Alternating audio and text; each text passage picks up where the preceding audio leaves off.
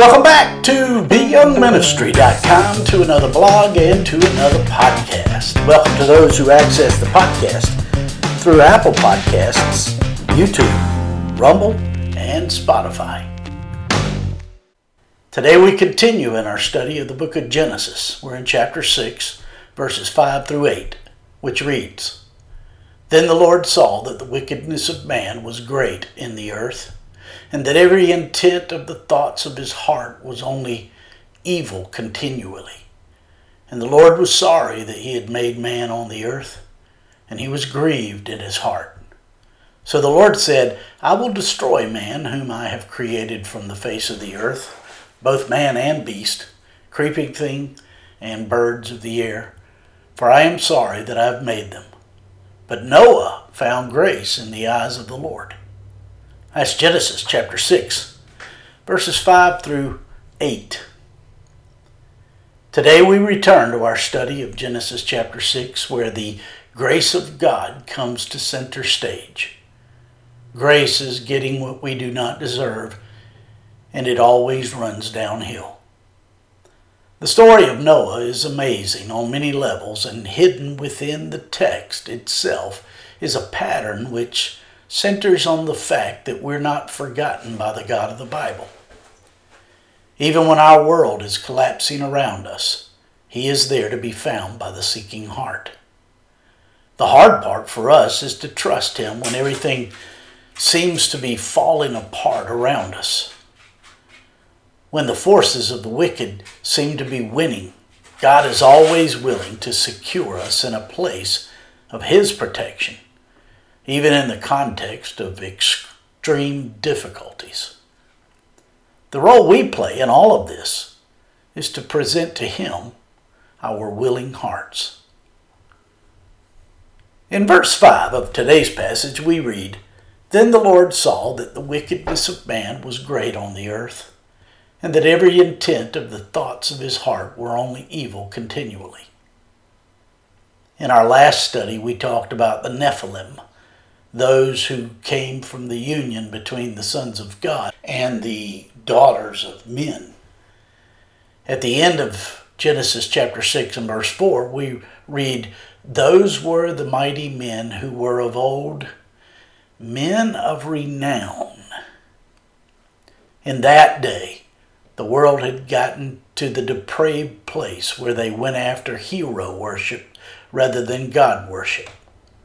These men of renown were much like the movie stars or the professional athletes of our day. And like those in the days of Noah, the more we idolize these people, the more our view of truth becomes skewed. As a result, the value of human life is reduced. In addition, the concept of personal responsibility is subordinated to the collective whole. Truth is shunned and belittled, and tolerance is elevated above truth. This is when we begin to conclude that that which is wicked is called good, and that which is good is called wicked. When believers in Christ identify ourselves with the secular world, eventually only the secular world is left. When the sons of God had intermarried with those outside the chosen line, they incorporated their ungodly practices in with their own. After only 1,550 years of man on earth, things had degraded to such an extent in the days of Noah that the wickedness of man was great on the earth.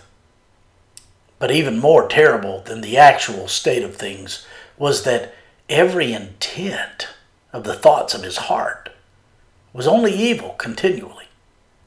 This meant that not only the imagination of the people was wicked, but their desires were too. When noble and right things are set aside, like truth, it doesn't matter how great the achievements, our achievements, or how praiseworthy are our deeds. Those who arrive at this place are void of moral good. This was the state of the pre-flood world, where every intent of the thoughts of the heart was only evil continually. And this is the state that America is rushing headlong into, even as we boast of the great culture we live in. In the end, what we have is a dichotomy between God's long-suffering patience and man's ability and perseverance in filling up that cup until it eventually needs to be poured out in wrath. In verse 6 of today's passage, we read, "And the Lord was sorry that he made man on the earth, and he was grieved in his heart." This is the first time the Bible records that God was sorry about something, or that he regretted something. The terminology used here leads most people to immediately think that God somehow changes either mentally or relationally toward us. But God being sorry doesn't presume any change in him or in his intent. The Bible used a human term and applied it to God so that we can understand his feeling toward our sin. It was not a changing feeling. It was his very nature being expressed in a way we can comprehend and understand it. In verse 7 of today's passage, we read, "I will destroy man whom I have created from the face of the earth, both man and beast, creeping thing and birds of the air, for I am sorry that I have made them." The expression of man's wickedness had become so great that God had to intervene. The words, "I will destroy man," describes the wiping of a dish clean or erasing a chalkboard. It was a complete removal of what was so that nothing was left. The words "I am sorry" makes God appear to be less than the supreme being that he is. What it means is that he's not apathetic to our plight and the effects of our sin in this world. Ezekiel said that God finds no pleasure in the death of the wicked. Jeremiah wept the tears of God over the judgment to come. The Lord Jesus wept the tears of God over the judgment that was to come on Jerusalem and Israel. The Lord was sorry means that he was sad. He was so sad that he was sorry he made man on the earth. God feels the destructiveness of sin on the lives of all whom he has created, and that makes him feel sorry for us. In verse 8 of today's passage we read, "But Noah found grace in the eyes of the Lord." Violence increased in the land. Cain killed Abel, and then Lamech killed a young man for hurting him. And by this time, it had become an epidemic. And today our world is no different. The world will always descend into moral degradation, and destruction will loom until the end. We see this same scenario being played out before our very eyes. According to the statistics, 20,000 people a year in America are murdered. That is a murder every 24 minutes. God promised destruction, and destruction will one day come. But in the midst of it all, God's grace has stepped to the fore.